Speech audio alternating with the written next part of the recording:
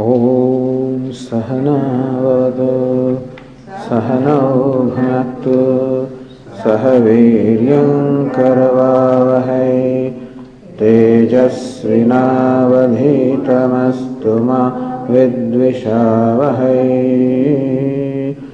ॐ शान्ति शान्ति शान्तिः। ॐ पूर्णमदः पूर्णमिदं पूर्णात् पूर्णमुदच्यते पूर्णस्य पूर्णमादाय पूर्णमेवावशिष्यते। ॐ शान्ति शान्ति शान्तिः। श्रुतिस्मृतिपुराणानाम् आलयं करुणालयं नमामि भगवत्पाद शङ्करं लोकशङ्करं शङ्करं शङ्कराचार्यं केशवं बादरायणं सूत्रभाष्यकृतौ वन्दे भगवन्तौ पुनः पुनः। ईश्वरो गुरुरात्मेति मूर्तिभेदविभागिने व्योमवद्व्याप्तदेहाय दक्षिणामूर्तये नमः। Let us read from the verse 36. Sukham tvidanim trividham sukham tvidanim trividham shrunu me bharatarshava shrunu me bharatarshava abhyasadramate yatra dukkhantancha nigacchati yattadagre vishamiva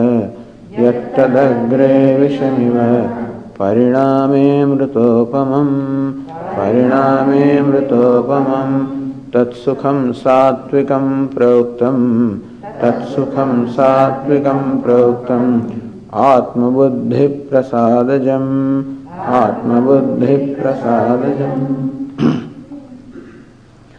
tatsukham sattvikam proktam atmabuddhi prasadajam.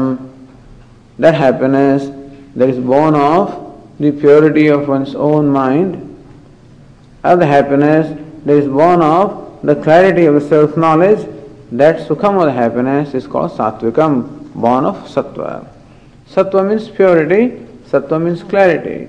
Therefore, when our heart is pure or the heart is clear, that means the impurities of rajas and tamas, represented by raga and dvesha, when the impurities are removed and the heart becomes a clear, transparent medium, then the happiness which is the self gets very clearly reflected in that.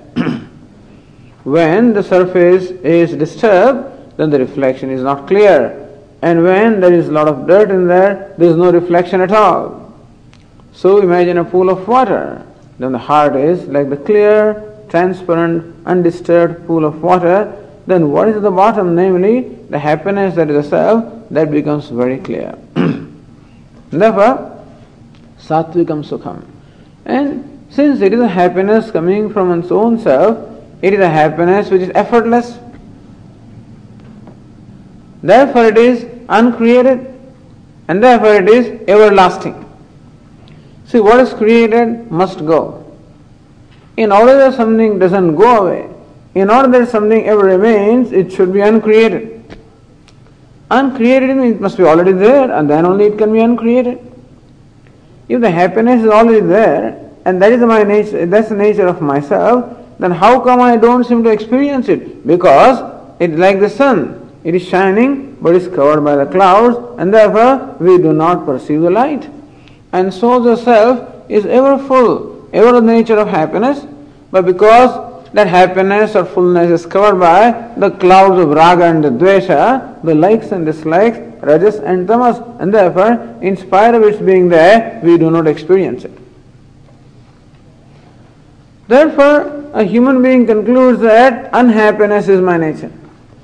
Just because he does not experience happiness within, or whenever he looks within himself, he always finds an agitated self, an incomplete or inadequate self, an unsatisfied self. Therefore, he concludes that unhappiness is my nature and happiness is out there, and therefore he is seeking happiness from something other than himself. That will be the next fellow. But here, because of a clear intellect, the person knows that happiness I am seeking is not to be found outside of myself, is to be brought to manifestation from my own self, and therefore his effort is to remove the clouds of raga dveshas, born of aviveka, non-discrimination. And therefore by discrimination and by a proper way of life, at the intellectual discrimination, clarity about the goal as well as about the means. At the level of the action, also an action that is compatible to that goal, compatible to the attainment of what is already attained. So this sukham, the happiness of the self, can be categorized as the attainment of what is already attained. The attainment of the 10th man who is already attained. But somehow because of a false notion, he is thought to be unattained, and similarly also the happiness is already attained, but because this false notion is thought to be unattained, attainment of the unattained, unattainment of the attained. This is the clarity. And therefore his life is one of the nature of getting rid of these obstacles of raga dvesha, that is his actions become means of dropping or letting go or giving up of raga dveshas. As a result, he gains a clarity of the mind, a clarity of the heart, and therefore the happiness which is one's own nature becomes very clear. It keeps on becoming clear. It's not that someday I will become happy. As this process goes on, you keep discovering the happiness that is yourself or the freedom. And then, when no impurities remain, that happiness just becomes very clear, naturally expressing uncreated. And then, with the teaching, the knowledge that happiness is myself is not difficult.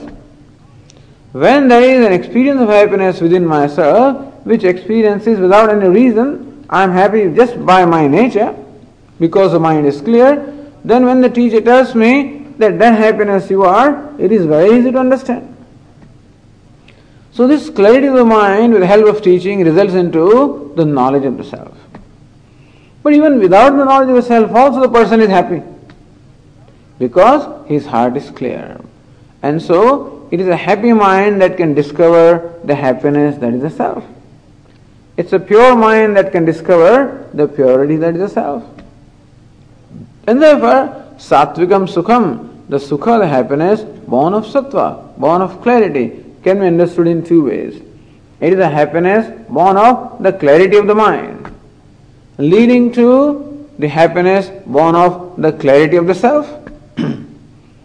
So clarity of the mind also makes me happy, and then of course the self-knowledge makes me happy forever. Atmaniyeva Atmana Tushtaha. That's why Lord Krishna describes a wise person as Atmaniyeva Atmana Tushtaha. One who is satisfied with himself by himself. And therefore, Pariname Amritopamam. And therefore this pursuit leads to what we call an abiding happiness. Because it's a happiness which is uncreated, and therefore which ever remains. What is created will go away. What is not created will ever remain. It is everlasting happiness. However, to gain that happiness, an initial effort is required to let go of our likes and dislikes. Since I am dearly holding to likes and dislikes, and since I see my security in the likes and dislikes, so there is a reason why I hold on to my anger, hold on to my attachments, aversion, because I see security in them. And therefore letting them go is a painful process.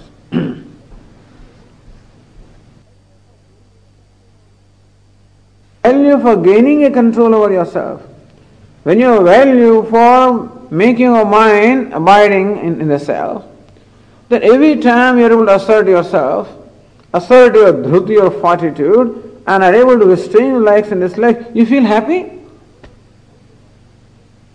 Every time you are able to tell the truth, even after suffering, let's say, some pain or discomfort or embarrassment or humiliation or loss or whatever it is, but suppose you are able to tell the truth, in spite of that loss, you feel good about it. Actually, you have self-worth. You feel happy about yourself.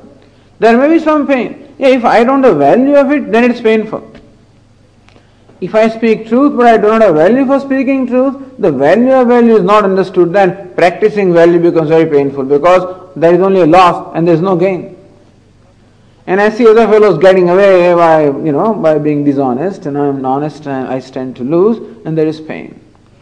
But if I have value for the value, I know that honesty is the best policy. That by being honest or truthful, I am not obliging anybody else, I am obliging myself, and I clearly know what the benefit is. Then every time I am able to assert the value, I am happy that I could assert that I could gain that control over myself. And thus, every time I do that, it only increases my self-worth. It gives me inner strength, and therefore, even then it is pleasant process. It's a process which is in fact brings about happiness then. But to somebody it can be called a painful process because there is some apparent loss involved in terms of some material gain which you may have to let go in order to assert your values. Tat sukham satvikam proktam. This is a happiness that is accompanied with freedom. And happiness accompanied with lack of exertion. Ultimately it results into happiness which is uncreated, natural, effortless, because it is my own self, and therefore this person ultimately abides in the happiness that is his own self. That is what we call the everlasting happiness. Jnanam labdha param shantim achirenadhigacchati. In the 4th chapter, Lord Krishna said, having gained the knowledge, one attains that lasting peace. Naishtikim shantim. The shanti, the abiding peace, which is one's own nature. So whether you call it peace, whether you call happiness, but the word peace is a better word. Because we always associate happiness with some kind of an experience and some excitement. And therefore it may be difficult for us to appreciate the happiness that is free from excitement. But when there is an excitement, there is also going to be excitement, whatever, the opposite of it, And so when there is elation, there is going to be depression also. This is free from elation and depression, free from every reaction. It is, as you said, a natural cheerfulness, a natural happiness, uncreated happiness, fullness, a total comfort with myself, a total satisfaction with myself, which doesn't involve any impulsive reaction. That is this satvikam sukham, the happiness born of sattva. In the verse 38, then Lord Krishna discusses the happiness born of rajas. Vishayendriya sanyogat, Vishayendriya sanyogat, yattadagre mrutopamam, yattadagre mrutopamam, pariname vishamiva, tat sukham rajasam smritam, tat sukham rajasam smritam. Another kind of happiness. Vishayendriya sanyogat jatam sukham. The happiness that is born because of sanyoga, because of contact of Vishaya and Indriya. Vishaya are the objects of pleasure. Indriya are the sense organs. And therefore, the happiness that is born as a result of the contact of the sense object with sense organs. Meaning the happiness coming from the objects of pleasure. Happiness coming from something outside of myself, that's all. So sattvic happiness, the happiness born of sattva, is the happiness born of oneself. The happiness that is rajas is happiness born of something other than myself. Meaning the objects of the world. They can be the sensuous objects, shabda, sparsha, rupa, rasa, gandha, pleasurable sounds, pleasurable touch, pleasurable colors and forms, pleasurable taste, pleasurable touch, pleasurable fragrance, whatever. All these pleasurable things which gratify my senses, that is rajasam sukham. All the happiness that comes on account of other achievements, on account of power, on account of position, on account of recognition, on account of fame. So that happiness, as it gratifies my ego, there is also the happiness coming from the matter. So one is the happiness coming from the spirit, the self, other is the happiness coming from the matter. Vishayendriya sanyogat. See, I do not need to contact myself with sense organs, understand? See, the earlier happiness, the sattvic sukham, is not because of sanyoga, not because of association. It is svabhava, it is the very nature of the self. This happiness, on the other hand, is born out of the contact. It has to be created. Contact of the sense organs with sense objects. I must bring into operation my sense organs. I must bring into operation my mind. I must also have the objects which are pleasurable. And when thus all these factors coincide, that the object must be also anukula, must be favorable to me. My sense organs also have the capacity to experience that object, and my mind is in mood to enjoy. Three factors are required. The food must be good. Then my stomach must be all right. The food is good.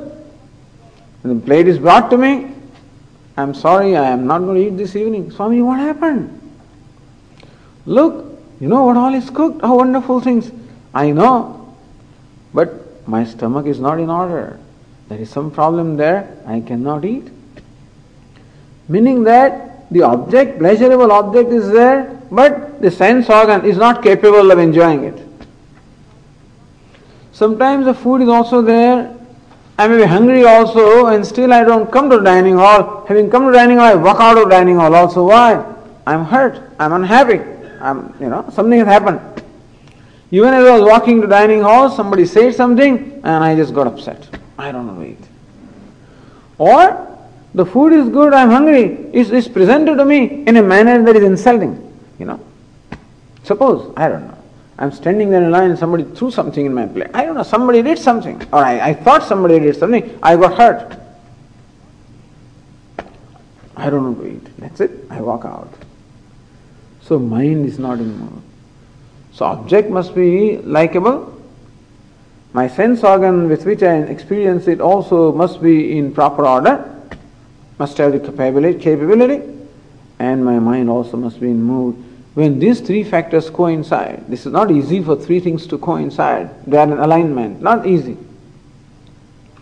But if that happens, then there is an experience which we call the experience of happiness. It is a sensation. See, the happiness coming from the self is not a sensation. This is a sensation. It's a kick that you get. It's a sensation that you get. It is something that is created. That is happiness. And Lord Krishna says, Yat tadagre amrutopamam. That which in the beginning is like nectar, is very sweet. Because it does not require any control over the self. I love to eat, the food is there, I eat it, I enjoy it, and I am happy. And therefore, experiencing this pleasure, I am just in a mood to go to a movie, or forget about everything. Let's go to the movie. Go and enjoy. Enjoy a movie, go to a restaurant, enjoy this, enjoy all kinds of things, The rap music, whatever it is, so enjoy that. Whatever you feel like, enjoy it. So here is a person who follows the impulses. As the impulse comes, he follows the impulse and enjoys it, has a good time. And therefore no exertion is involved, no self-control is involved. I don't have to keep any of my mind or my impulses under restraint. I can allow my impulses or my moods to just have a free expression. And therefore, it is very convenient, it is very easy. It is, therefore it is said in the beginning, it is very sweet.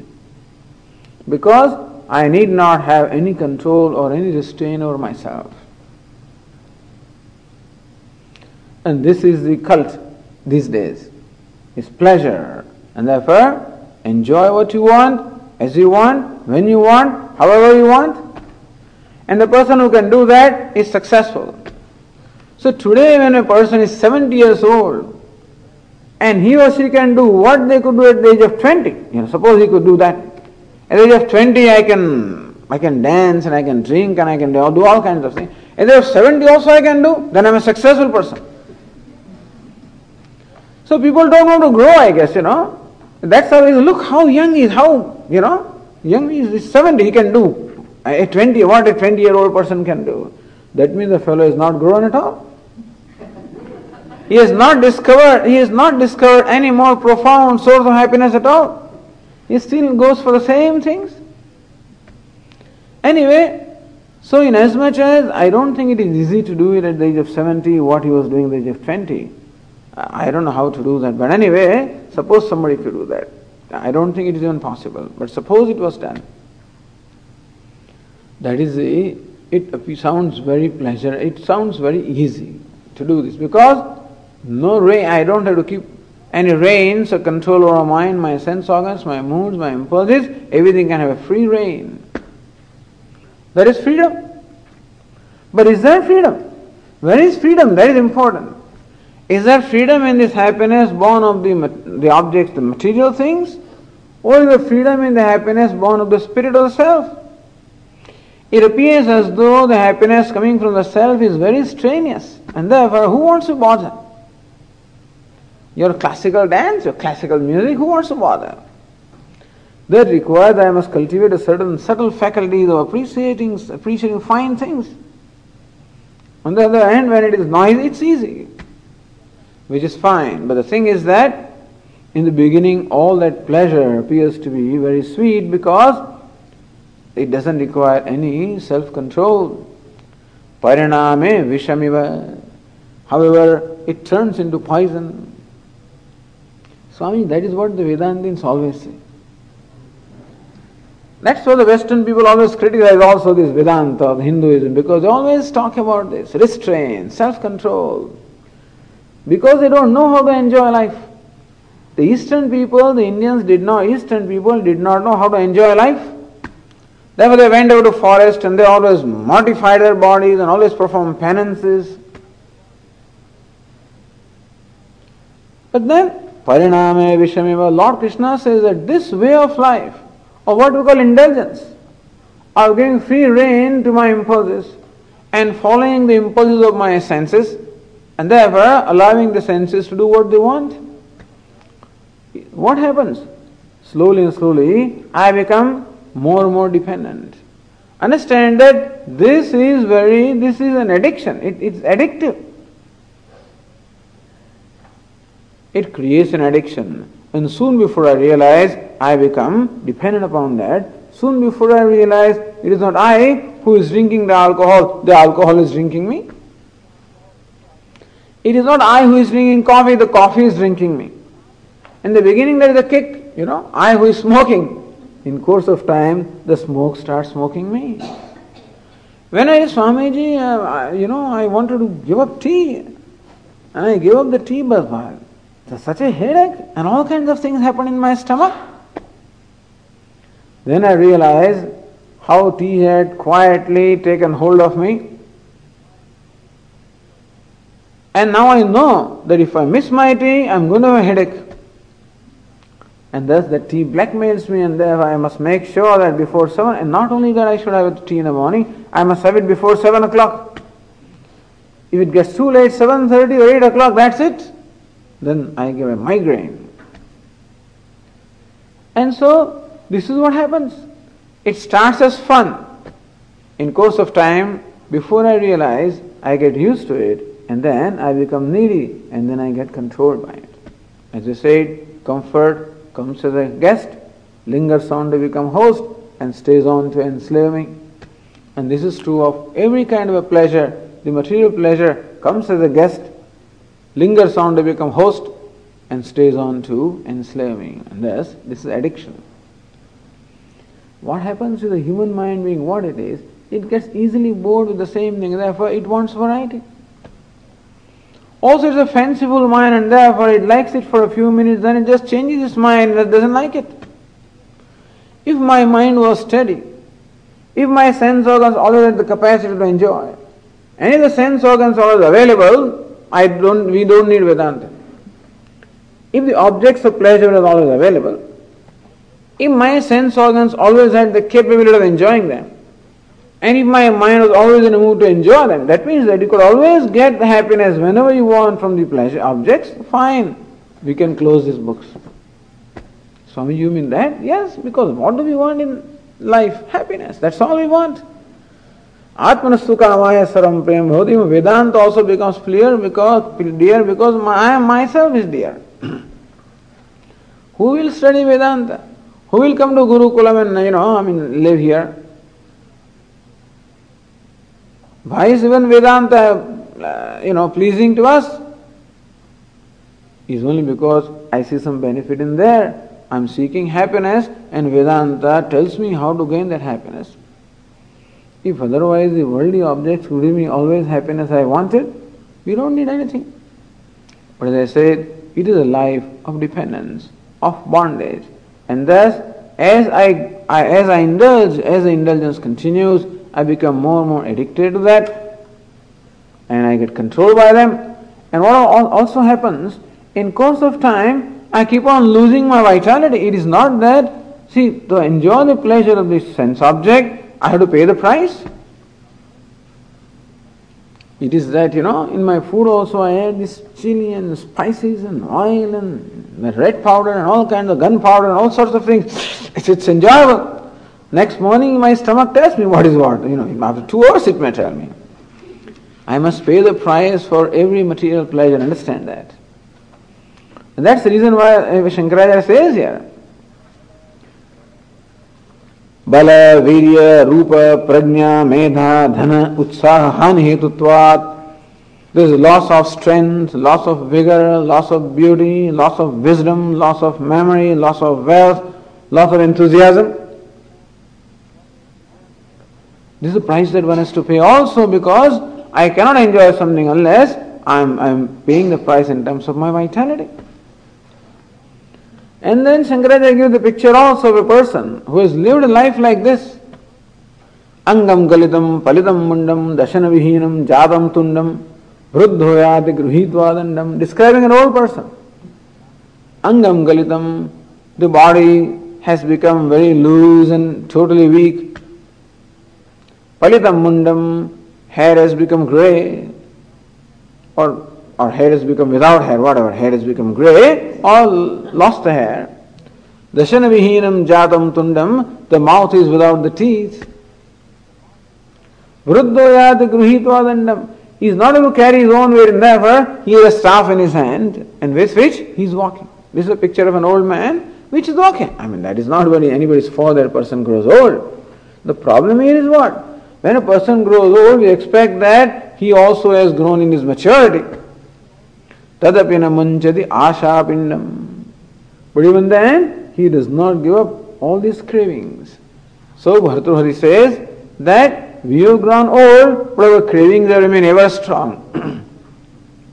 Usually it is thought that everything ages in time.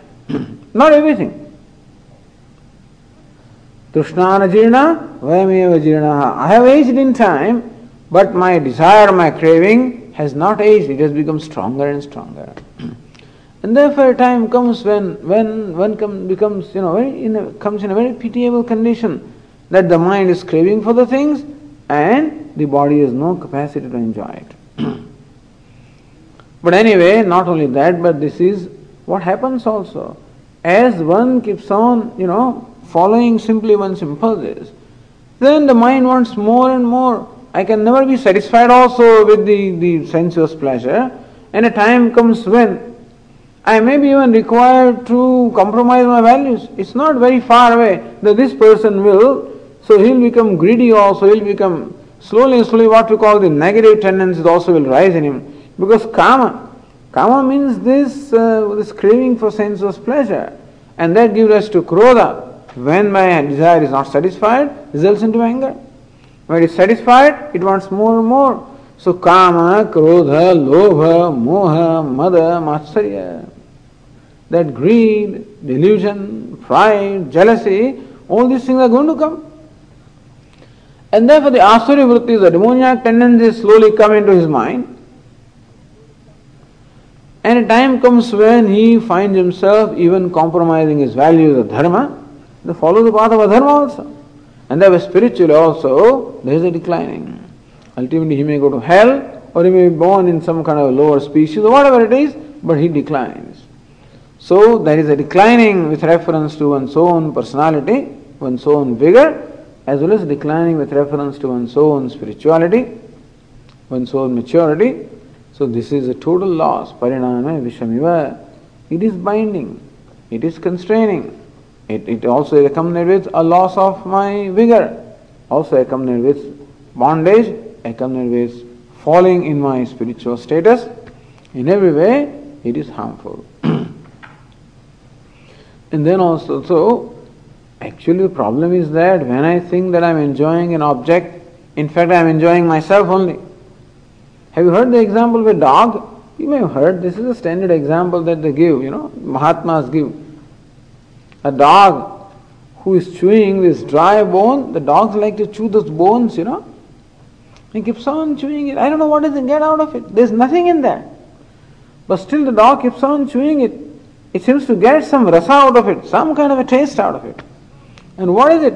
What happens is that the sharp edge of the bone cut his mouth inside, and then his mouth is bleeding. And that blood is what the dog is tasting. So when the dog chews the bone, he tastes his own blood. He thinks that it is coming from the bone. The keeps on chewing and chewing. Ultimately the fellow gets so injured, If his master comes to know, owner, then of course he'll remove it. If he doesn't come to know, this poor dog really gets so hurt.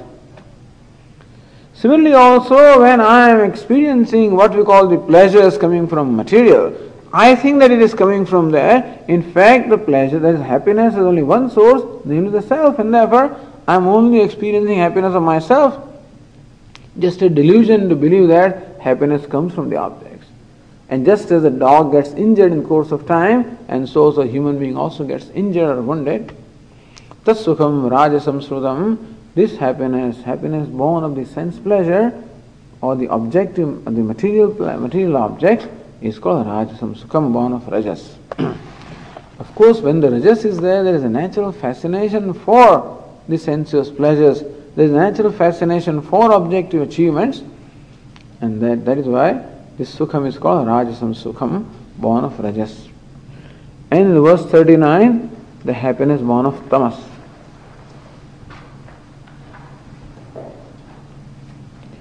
Yadagre chanubandhe cha sukham mohanamaatmanah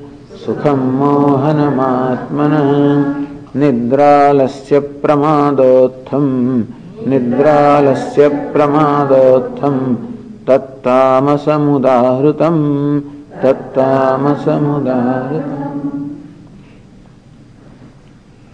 The happiness which is agre anubandhecha atmanah mohanam, that's sukham. That happiness which in the beginning as well as the end is self-deluding. There is no happiness, there is a delusion of the happiness. In Satvikam Sukham, happiness coming from the self.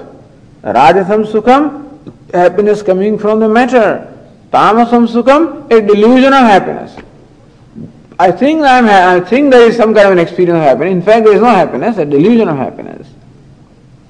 Nidra, alasya, pramadotham, born of sleep. Nidra, alasya, laziness. Pramada, inadvertence. This happiness is called tamasam sukham, the happiness born of tamas. You see, this happiness born of dropping out, happiness born of the relief that one gains when you just give up something difficult. Typically in India, when the annual examinations are coming, particularly the board examinations are coming, and the children are working hard for the whole year, and then at the end, looks like this boy, that he won't be succeeding, he cannot succeed in the examination, and therefore he declares to his father, just a day before the examination, Dad, I have taken a drop. Meanwhile, I am not going to appear for the exam next year. And there is a tremendous relief taking a drop, because it's a lot of strain, and therefore just dropping out. So this is also some kind of happiness. What's happiness? Happiness of not having to undertake any strain or stress. And so this is a tamas fellow. A person whose mind is predominant in tamas has a tendency to avoid things, avoid any kind of a pain, avoid any kind of a strain, avoid any exertion. So it is not that he enjoys any happiness of the self, but he doesn't want to take any trouble. He doesn't want to exert, that's all. So this is called laziness. or lethargy, the lethargic person. He also has some happiness. I mean, all right, he can sleep well. That's one good thing about him also. And therefore, anytime he doesn't, goes to sleep, that's all. And then he doesn't have to face the realities of life. How to avoid facing realities of life? That is tamas. Fighting with realities of life, rajas. Understanding and being comfortable with realities, sattva. Not understanding and therefore fighting with realities, rajas. And avoiding realities, tamas. So realities are there in the life, understanding them and discovering comfort with them, sattva. Not understanding properly and fighting with them, struggling with them, rajas. And avoiding them is tamas.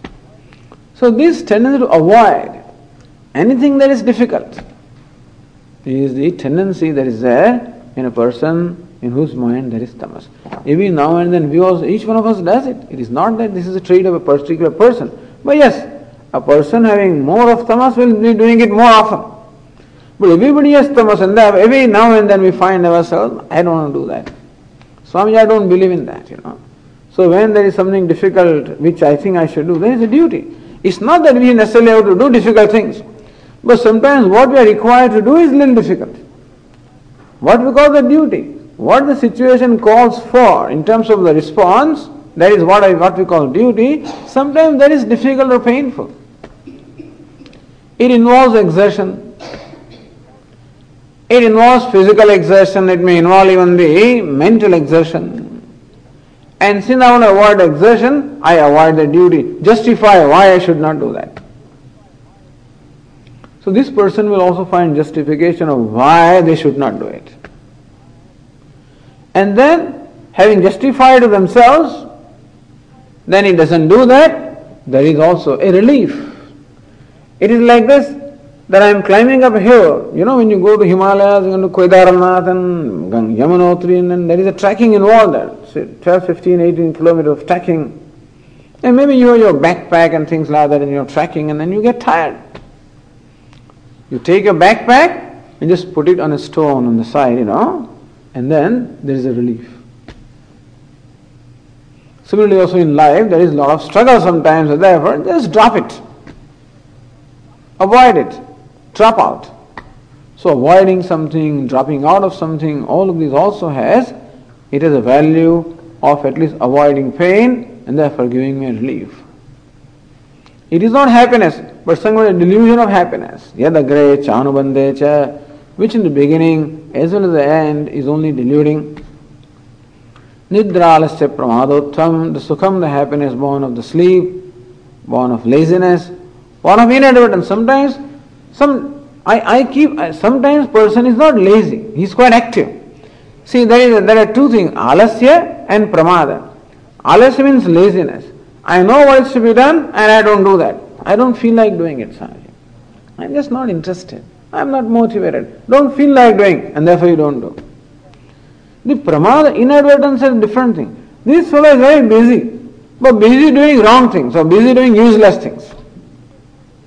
What he should do, he does not do, because it is, sometimes, writing letters and writing certain things that we don't enjoy much, or doing certain tasks. Then what you do something else. You write some letters which are, not very important. Do some other tasks, start cleaning the house and stuff like that, and then, so you keep yourself busy all right, but doing something different from what you should have been doing. I know that I should do meditation in the morning, that's okay. I go for jogging, I do something, but then avoid something difficult, that's all. I know meditation is very boring, it's just whatever, and therefore avoid it. Although Lord Krishna said, Abhyasa dharmate yatra, keep on practicing, then in course of time you will discover the joy of it. But practicing becomes a little painful, then avoid it. Yoga, we start doing it, 3 days, 7 days, it goes on, and then ultimately, it means what? You have to wake up 1 hour early, and it's difficult to give up bed, particularly when it is winter, and then it is cool and very pleasant, and who wants to give up the blanket, and therefore it doesn't matter. And when I close my alarm, I have 1 hour, if I had to do my yoga or exercise or jogging or anything, I would have to wake up 1 hour early. And when that morning I decide, today I am not going to do that. And what an amount of relief there is. I shut my alarm and go back to sleep happily. And so, there is also happiness. Happiness of avoiding something that is painful. Or, instead of doing the meditation in the morning, or doing yoga, I wake up that time alright. But instead of doing yoga or meditation, I start writing letters, something like that. Something else, which doesn't require any exertion. Avoid something that involves my exertion or that requires my attention and doing something else. There is also another way of escaping the unpleasant. So therefore, on our desk, the always difficult things pile up. You always leave them at the end, and then easy things you always address. So on the managerial desk also, whatever easy things are there, they do first. Difficult things are postponed. Ultimately what happens? It ultimately results into a crisis. If we had addressed the difficult thing to begin with and accepted that pain, we could have avoided a lot of pain later on. But since we did not accept that pain at that time, we wind up with a lot of pain. So not that just by avoiding pain, nobody can actually, you can only postpone pain, you can never get rid of it. Pain has to come in one form or the other. And when it comes, if I don't confront it, it will come in a very unpleasant way, very uncomfortable way. But anyway, this tamas fellow does not understand, and therefore he avoids it. The rajas fellow also suffers a lot of pain, but he suffers pain which doesn't remove pain, which perpetuates pain. And sattvic person suffers the pain which eliminates the pain. So person who is sattvic, he confronts the pain, knowing that is the way to grow. No pain, no gain. And therefore, he uses the very pain as a process of growth, to grow in the inner strength. The fellow with rajas, he also has a lot of exertion, but it just goes to waste because it goes in all the wasteful activities or sensuous activities. And tamas fellow, he avoids pain and ultimately has to confront twice the amount of pain. So how one person uses pain to his advantage? Somebody said that this is an intelligent man. He takes the stones thrown at him, people throw rocks at him and stones at him. He takes the very stones and then builds a wall around, Similarly also a sattvic person takes all the pain that comes to him and uses for his own growth. A person with rajas creates the pain unnecessarily and then perpetuates the pain. A person with tamas, he avoids the pain and ultimately invites it in much more enhanced measure. So sattvic, rajas and tamas. And thus Lord Krishna has discussed all the aspects or all the important aspects of our personality. For a summary of what has been done, that's the reason I was late in the class, and I can see something is missing here in the copy. But anyway, so please come along and distribute this to the people here.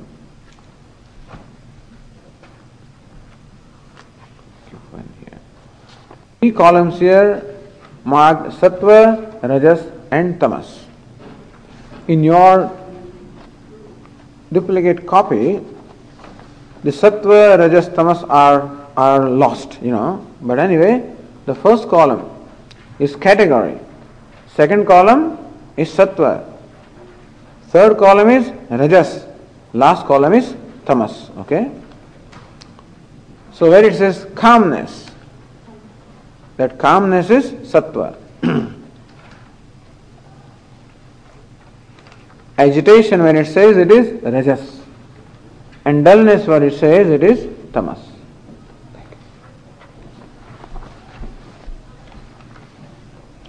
So Lord Krishna has discussed these 6 categories. Jnanam, karma cha karta cha. First of all, Lord Krishna said, I will describe to you Jnanam, karma and karta. Jnana means knowledge, karma means action, karta means the doer. And then, buddher bhedam dhruteschaiva. intellect and resolve of firmness, of fortitude. And Sukham Tvidanim Trividam Shrunu, happiness. These 6 categories Lord Krishna has described. So in knowledge, Sattvic knowledge, Rajasam Jnanam, Tamasam Jnanam. What is the knowledge that is Sattvic? One. So one who sees oneness, the knowledge with which one sees oneness, unity in diversity. Sarvabhuteshu yenekam bhavam avyayamikshate. One who sees the same person, the same self in all the personalities. One who sees unity in diversity. That means one whose knowledge is of the non-dual self, that knowledge is the Sattvikam Jnanam. That's the ultimate goal, Sattvikam Jnanam. Or the extent to which your mind becomes Sattvic, to that extent the differences become less and less important and the sameness becomes more and more important. It doesn't happen in one day, it's a growth process, it's a process. As the mind becomes clear and Sattvic, the differences become less and less important. And the sameness becomes more and more important. Ultimately, it culminates into the vision of sameness, oneself in all the personalities. The Rajasam Jnana, the knowledge of Rajasam, he says diversity, where is diversity? That fellow saw unity and diversity. This person sees diversity and diversity, meaning he takes what he perceives as real, and therefore he thinks there are so many Atmas and so many persons are there. He thinks that every Atma is different and every Atma is also different of different characteristics. And the Tamas Jnana, what does he see? He sees everything in one. He takes one form and he says this is everything. He takes one body and says this is the self. He takes one image and says this is God. And so seeing everything in one. One in everything is one thing, everything in one is the opposite of it. His mind is narrowness, there is narrowness in the mind, constricted vision and obstinate vision. This is the Tamasam Jnanam. The Lord Krishna categorizes action. That sattvic action is prompted by a spirit of duty, a spirit of offering, a spirit of worship. So when there is sattva, there is a spirit of offering, worship, selflessness and duty, and therefore a sattvic person's action is prompted by this spirit.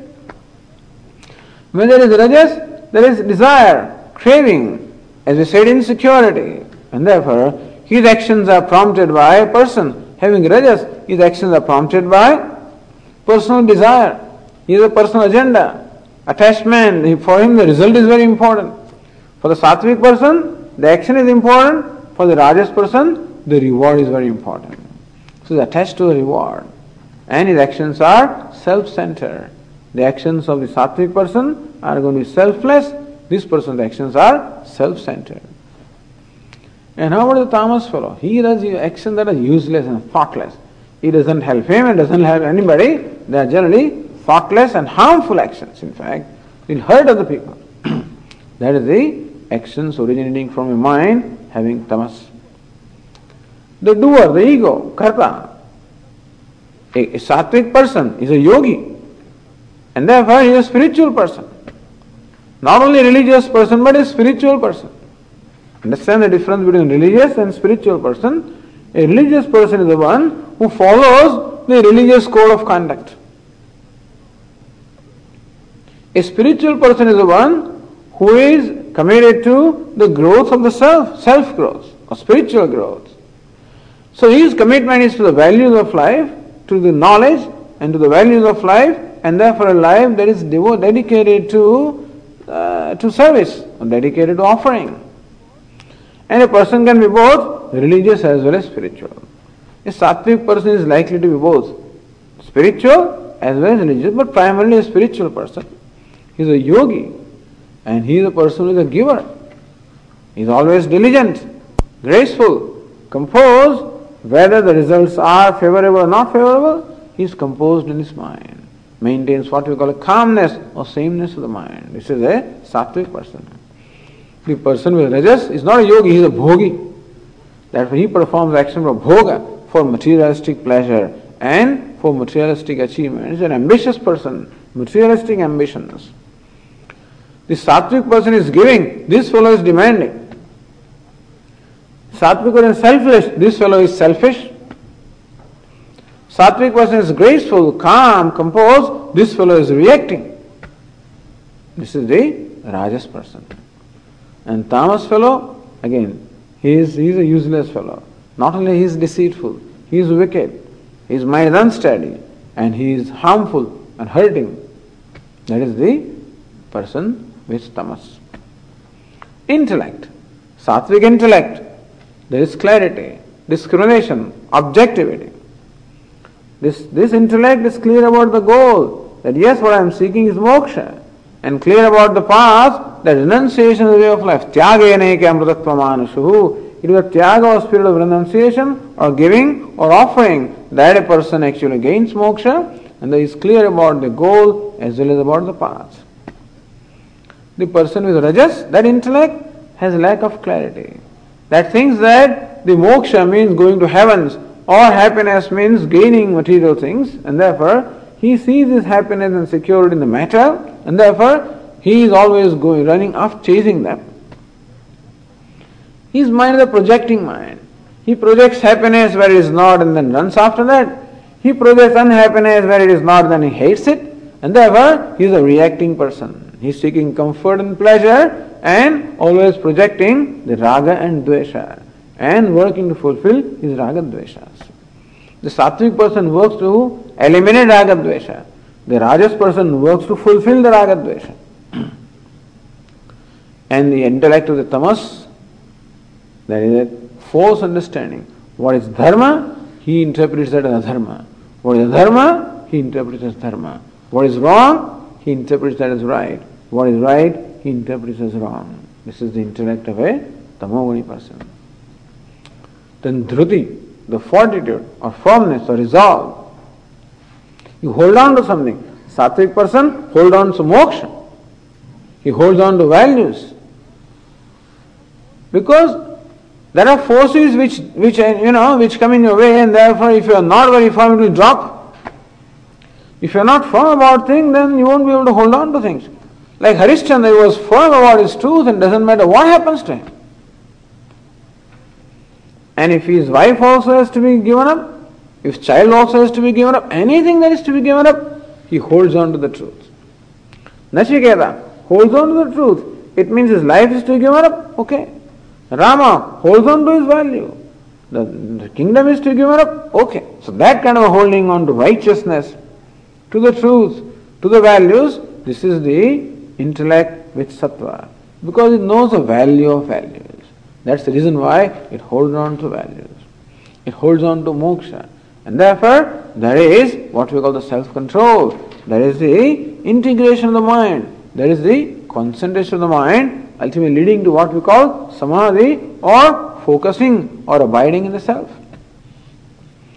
Whereas a person with rajas, what does he hold on to? He holds on to pleasure and comfort. That's what he holds on to. Sattvic person holds on to moksha. The person with rajas holds on to comfort and pleasure. And therefore, he cannot hold on to values. He can hold on as long as they don't oppose his comfort and pleasure. But when pleasure and comfort are threatened, he drops the value. He holds on to comfort, holds on to pleasure. Very important. What do we hold on to in our life is extremely important. Person with rajas holds on to pleasure and comfort. He is given to impulses, and therefore a very impulsive person. And the person with tamas, he holds on to what? He holds on to his fear, holds on to sorrow, holds on to pride. That's all, regardless of. These fellows cannot enjoy anything, He cannot enjoy what he has. He always looks at somebody else, and then he's always jealous. He's always dissatisfied, always complaining, always fearful. He holds on to that. And with pride, he justifies it all. That is the resolve or the dhruti of the tamas person. And finally, happiness. Sattvic person, happiness, sattva, arising from the self. Rajas, arising from the matter. So happiness, that is sattvic, arises from spirit. Happiness, that is rajas, arises from matter. And happiness, that is tamas, doesn't arise from anywhere. It's the delusion of happiness. just a waste of time. What do you do? Is it just, and so sleeping is a waste of time. Laziness, inadvertence, alasya, pramada, waste of time. Sleeping for the sake of rest is okay. Seeking to avoid pain and therefore just withdrawal. So sleeping in terms of dropping out is a waste of time. So tamas is a waste of time, and that is no happiness, it's only a delusion of happiness. Thus Lord Krishna described all these different categories, different aspects of our personality. And in so describing, Lord Krishna described the whole universe. Nothing is left. So we'll continue our discussion in the afternoon as to see how the whole samsara has been described by Lord Krishna. And then he will also tell us what's the way of becoming free from samsara. Samsara is described, how to slowly and slowly extricate ourselves from samsara. That will be the next topic. Okay.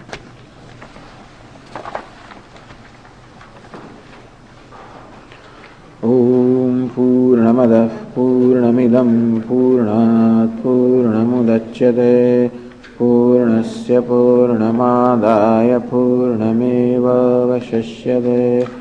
Om Shanti Shanti Shanti.